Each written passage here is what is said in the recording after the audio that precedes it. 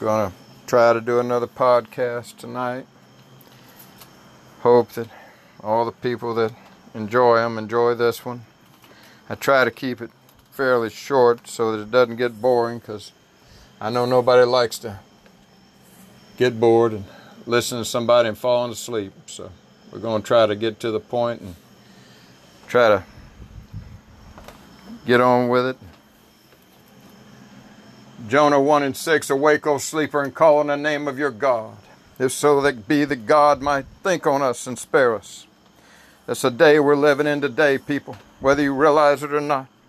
Half of you people are asleep and you don't realize what's coming on you and coming on you fast. Jesus, Master, strengthen us, O Lord, this day. Forgive us, O Lord, this day. Jonah was asleep down in the ship, and he said the shipmaster came to him because the storm was so heavy.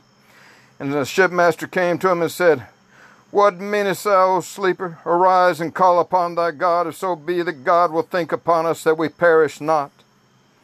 And Jonah woke up and he knew what was going on. He had been running from God and hadn't been doing what God wanted him to do.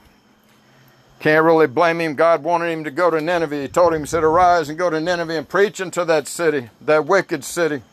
And Jonah had heard what they did to the prophets there. He didn't want no part of it. He ran. He said, "No, I'm scared. I don't want to do that. It's too dangerous." God said, "You're going to do it one way or another. You can do it easier, you can do it hard, but you're going to do it." So Jonah came up and he told them, they said, "Who are you?" He said, "I'm a Hebrew and I fear the Lord." And he said, "I know for my sake the storms come upon you." And they said, "Well," they tried to row the boat to shore. They tried to get it to shore. They tried hard not to have to do anything drastic, but they couldn't get it to the shore. They knew they were all going to die. And Jonah kept telling them, he said, "Look, throw me over." He said, "It's me. I'm the problem. Throw me into the sea." And they said, "No, we're not murderers. We don't want to do nothing like that." And he said, "Throw me into the sea. It's the only way you're going to be saved. It's the only way this is going to stop." And so they cast him over. And for those of you who are always saying that Jonah couldn't have been swallowed by a whale, or he couldn't have been swallowed by this or that, there's a little key thing in Jonah 1:17. It said God prepared a great fish to swallow Jonah. If God prepared a fish to swallow Jonah, then that's exactly what that fish was going to do. It wouldn't matter what fish it was. If God said it right, it's going to happen. God does what God will do. And it's not up to men to figure it out. It's up to men to be obedient and to listen to what he's done and hear what he says. Awake, O sleeper, and call upon the name of your God. That's us. Every day we need to awake and call on the name of our Lord. And every day ask him to spare us, Lord. Spare us, Lord. Stay the hand of the destroyer. Stay the hand of the evil one. Let us have another good day. Let us see the blessing one more day, Lord, one more year.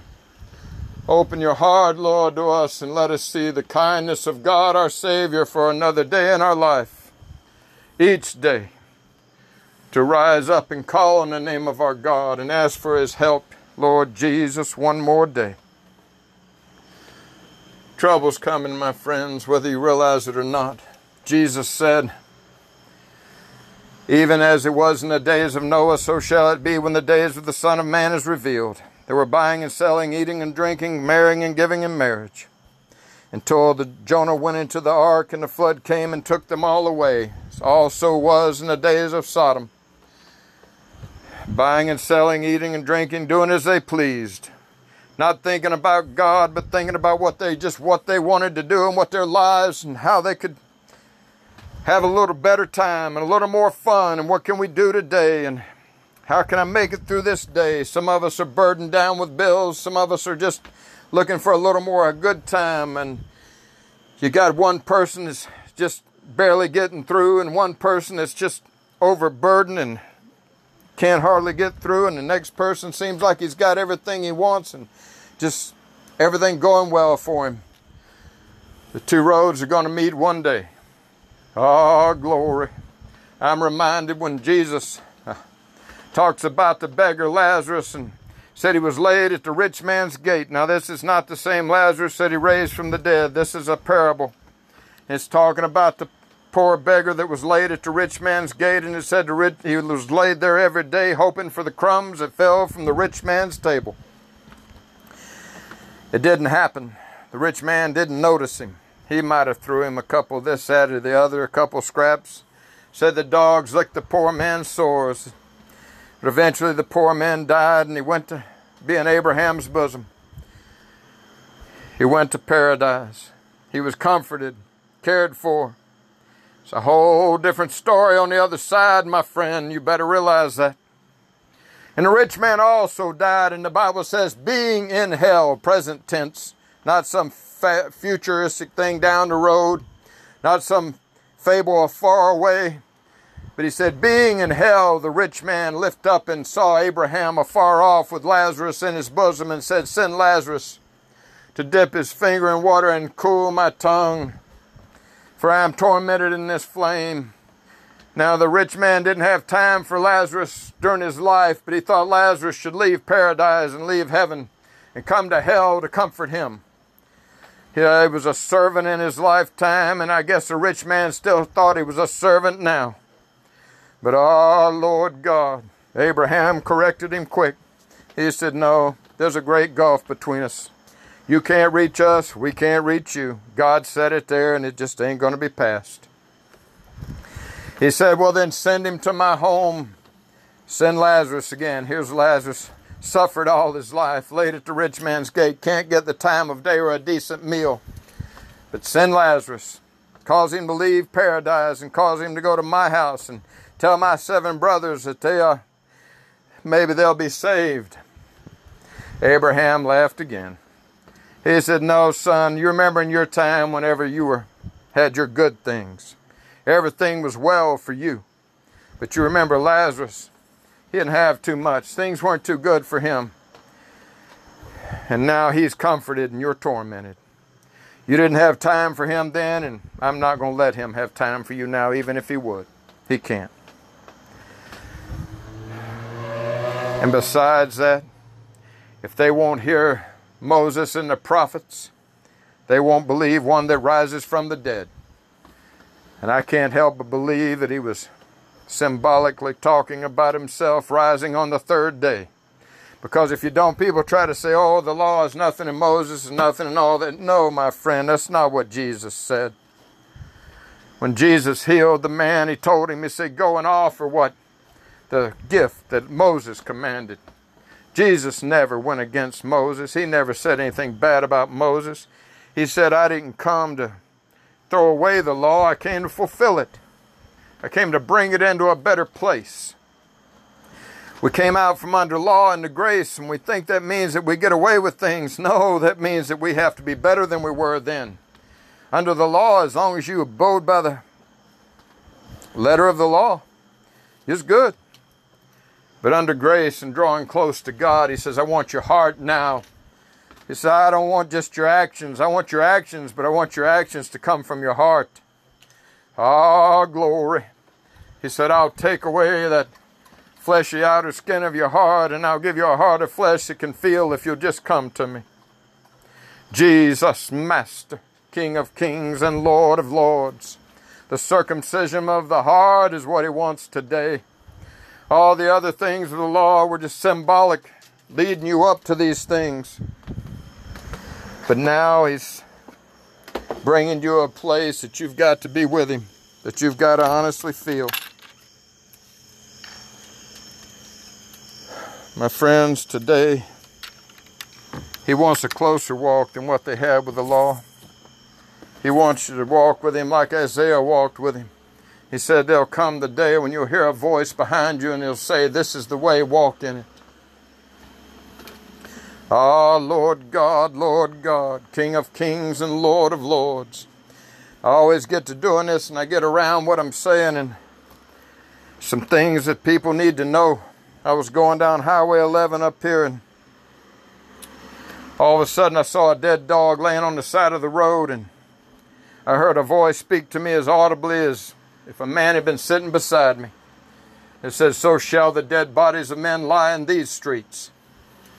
And then he took me to Jeremiah chapter 25, verse 28 through 33. It said, the Lord had a controversy with the nations. Ah, Lord God, Lord God. Let's see if we can't go there real quick and read it.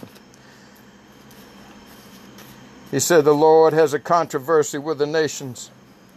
Now, at the time this was written, my friend, they didn't know where all the one end of the earth to the other end of the earth wasn't even discovered. But here we come with Jeremiah chapter 25, verse 28 through 33. I'm not real good with being able to turn these pages. I'm getting old and my hands are getting kind of clumsy now, but Jeremiah chapter 25 and verse 28, and it shall be, if they refuse to take the cup at thine hand to drink, then shalt thou say unto them, thus saith the Lord of hosts, ye shall certainly drink. For lo, I begin to bring evil on the city which is called by my name, and should ye be utterly unpunished? Ye shall not be unpunished, for I will call a sword upon all the inhabitants of the earth, saith the Lord of hosts. Therefore prophesy against them all these words, and say unto them, the Lord shall roar from on high, and utter voice from his holy habitation. He shall mightily roar upon the habitation. He shall give a shout as they that tread the grapes against all the inhabitants of the earth. Now at the time this was written, they didn't know about all the inhabitants of the earth. But my friend, this is the day we're living in.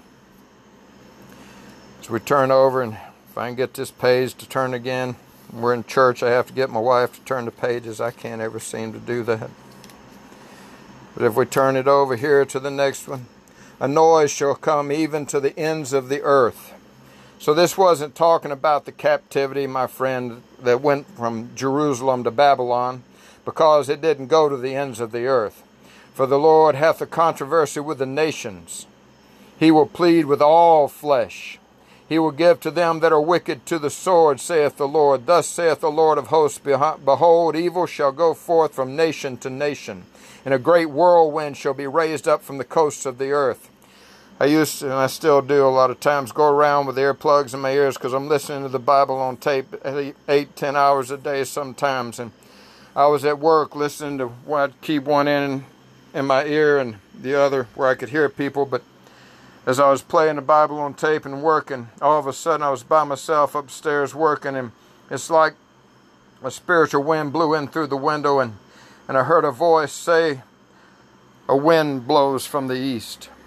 And that's all it said. But I dare you to find somewhere in the Bible where any time that a east wind blows that it doesn't bring desolation.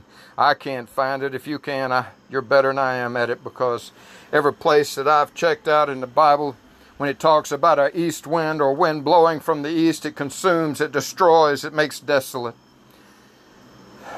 And if a wind's blowing from the east, my friend, and going along with the other where he said, so shall the dead bodies of men lie in these streets, and that was on Highway 11 right up here in Woodstock when I was on my way to work, then I don't think that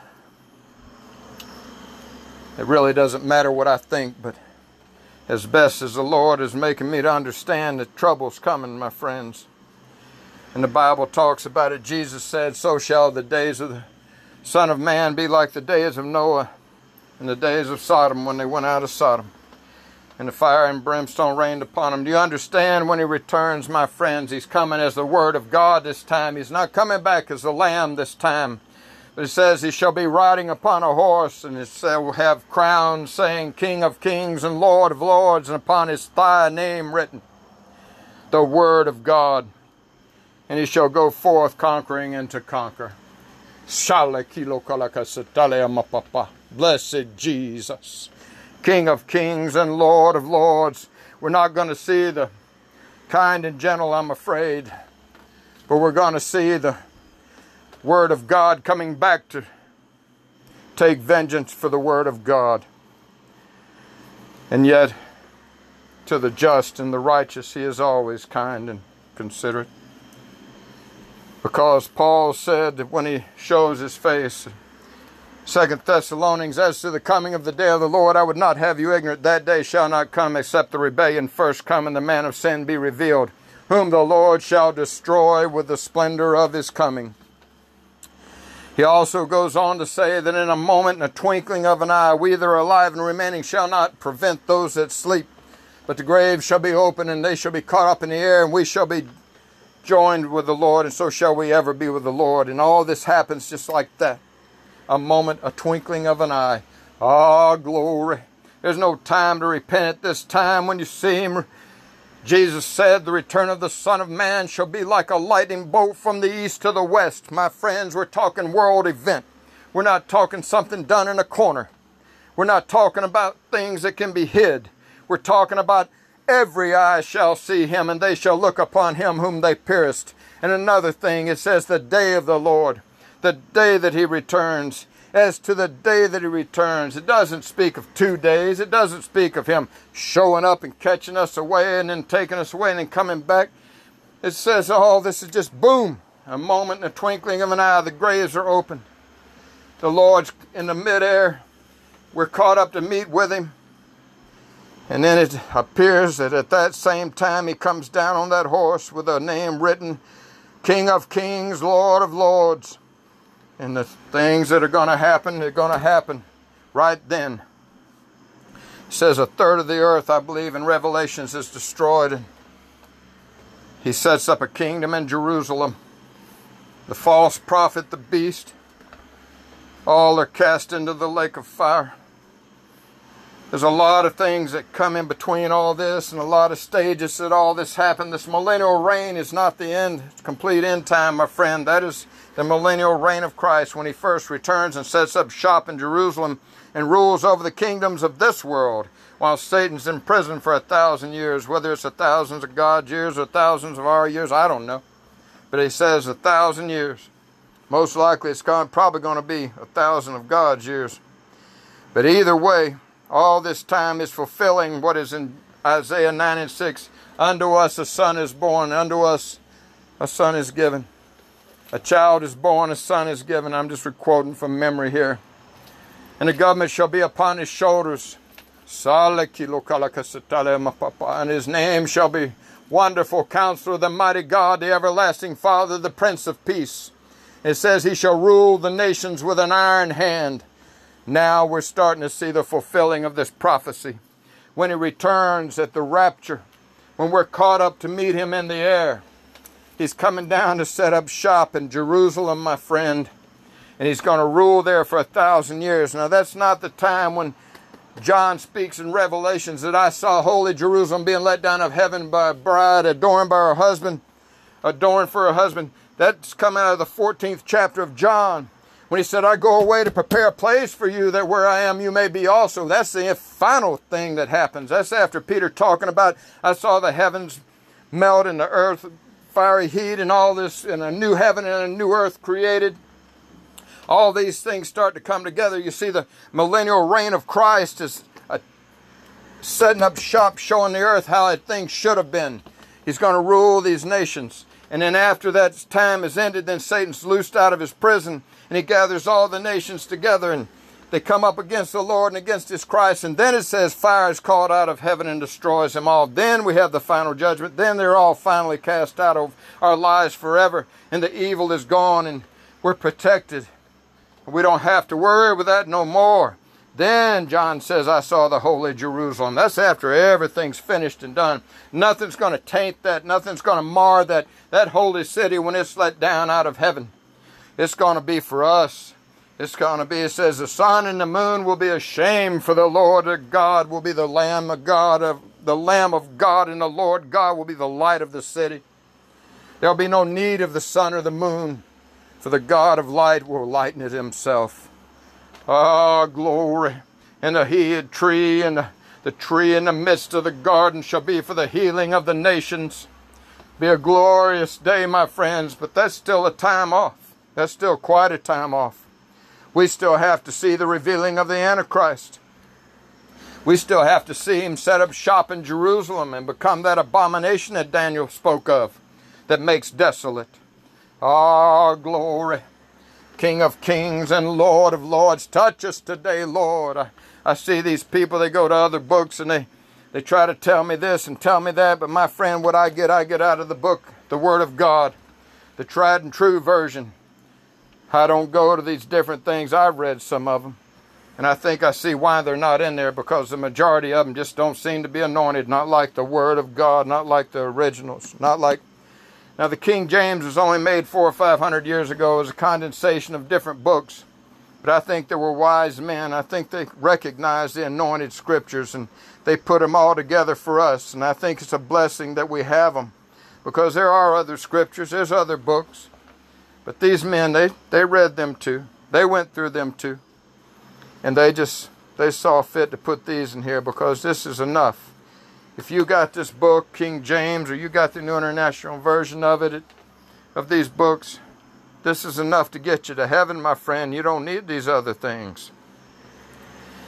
But going on to what we were talking about, every day when you get up, you best be praying, God, stay the hand of the destroyer another day. Stay the hand of the evil one. Let us see another blessed day, Lord. Let us see the kindness of God our Savior another day, because, my friends, trouble is coming. Had Sodom had the righteous men that we have today in most of our cities, there's good men still here. Men calling on the name of the Lord, and that's why we still live. That's why these things are not fulfilled yet. Because he told Abraham, if I find 10 good men there, I'll spare the city for 10 good men. There's 10 good men in this city. There's 10 men that still don't believe in adultery, fornication, that don't believe in theft, lying, and stealing, that still call on the name of the Lord from an honest heart. They may not be perfect, but righteousness doesn't mean you're perfect. It just means God's trying to make you perfect. But perfection is only held by Christ Jesus. He's the only one that ever held that. But you better hope every day that the righteous are still here, because, my friend, as evil men and seducers wax worse and worse, as the righteous become fewer and fewer in the churches, the falling away, and the King James says the falling away must first come. Churches, you still got your mega churches, but are they really preaching the truth? Some of them seem all right, but are they really telling you what God really wants you to hear? I like it better in the NIV, where it says the rebellion must first come. The rebellion against God, against everything that is called God or worship, just like it says in 2 Thessalonians. And it's setting the paving the way for the Antichrist to be revealed. Jesus said, except I go away, the Comforter cannot come. So it only makes sense to me that when it says in 2 Thessalonians, he that's holding him back will hold him back until he's taken out of the way, it sounds like the Comforter is going to be called back up. Excuse me. I'm going to get a drink of water here real quick. If you'll give me just a second.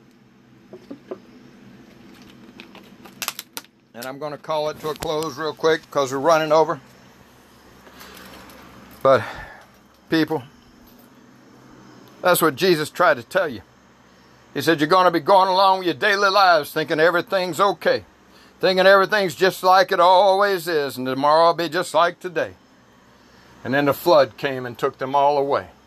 And then the fire and brimstone came from heaven and took them all away. Ah, glory. My children, my friend, my brethren, my loved ones, hear what I'm telling you today. You better get to know the God of Israel. You better get to know Jesus Christ. I've seen him, my friends, and yes, he is a friend that sticks closer than a brother. He revealed himself to me in the middle of a church, running about 200 strong, everybody on their feet and worshiping God. It wasn't one of these lily-livered, lame churches. This was old-time Pentecostal people that still knew how to call on the Lord our God. And they were on their feet worshiping God, and everything was good. And all of a sudden I see a man clothed in white linen walking down the aisles.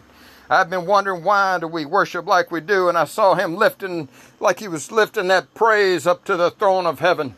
And he was just walking along and lifting, kind of scooping his hands up toward heaven, just like he was lifting that praise up toward the throne of God. Ah, glory. And then he had something he wanted to say to me, but I won't get into that right now. But I'm going to tell you something. God's a family man. You best get along with your family. You best be praying for them. You better be trying to help them. You better not be casting them aside thinking you're the only one, like Elijah saying, I'm the only one left. God corrected him real quick. God loved Elijah.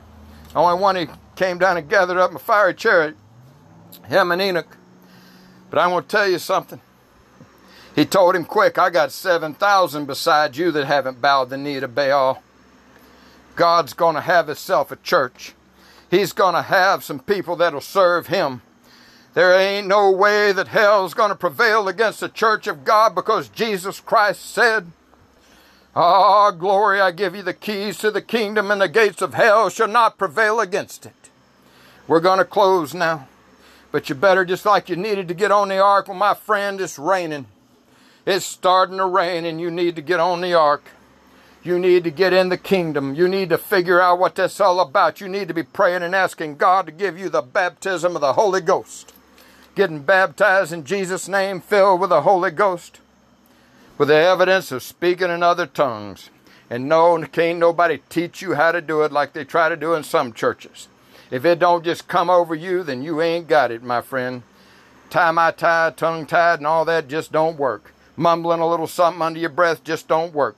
If you've got the baptism of the Holy Ghost, they shouldn't nobody have to tell you you got it. You ought to know it.